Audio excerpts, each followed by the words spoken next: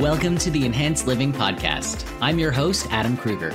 I believe that we all have within us the power to be everything that we are meant to be and so much more. This show is a weekly dose of practical and spiritual principles, strategies, tips, and ideas to help you grow into the best version of yourself. Here's to becoming exactly who you were meant to become.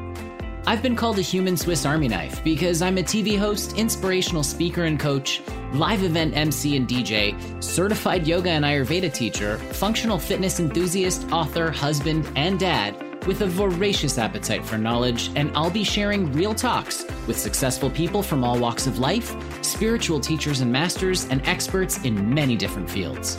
I'll also share my own perspective that I've gained from over 20 years of diligent meditation and spiritual work so we can all experience enhanced living. Are you ready to evolve? Let's do this. Welcome back to the show. So I've been on a very present-minded focus lately where I keep trying to, well, I don't want to say keep trying to, but my focus has really been hyper focused on the present moment and staying, just completely in that place of what's right in front of me now. And this amazing quote from Eckhart Tolle just popped up, and I wanted to share it for today's motivation or inspiration, if you will. And it goes like this.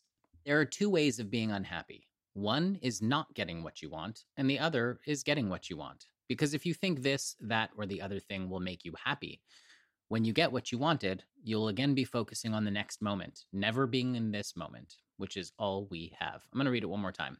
There are two ways of being unhappy. One is not getting what you want, and the other is getting what you want.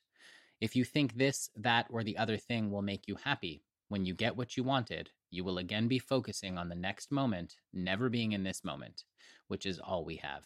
Now, this one is it's so powerful because the fact of the matter is that the future is probability, it's possibility, it's stuff that has not happened yet, and we're building towards that. The past has already happened. Neither of them is real. Right now is the only thing that we have that is real.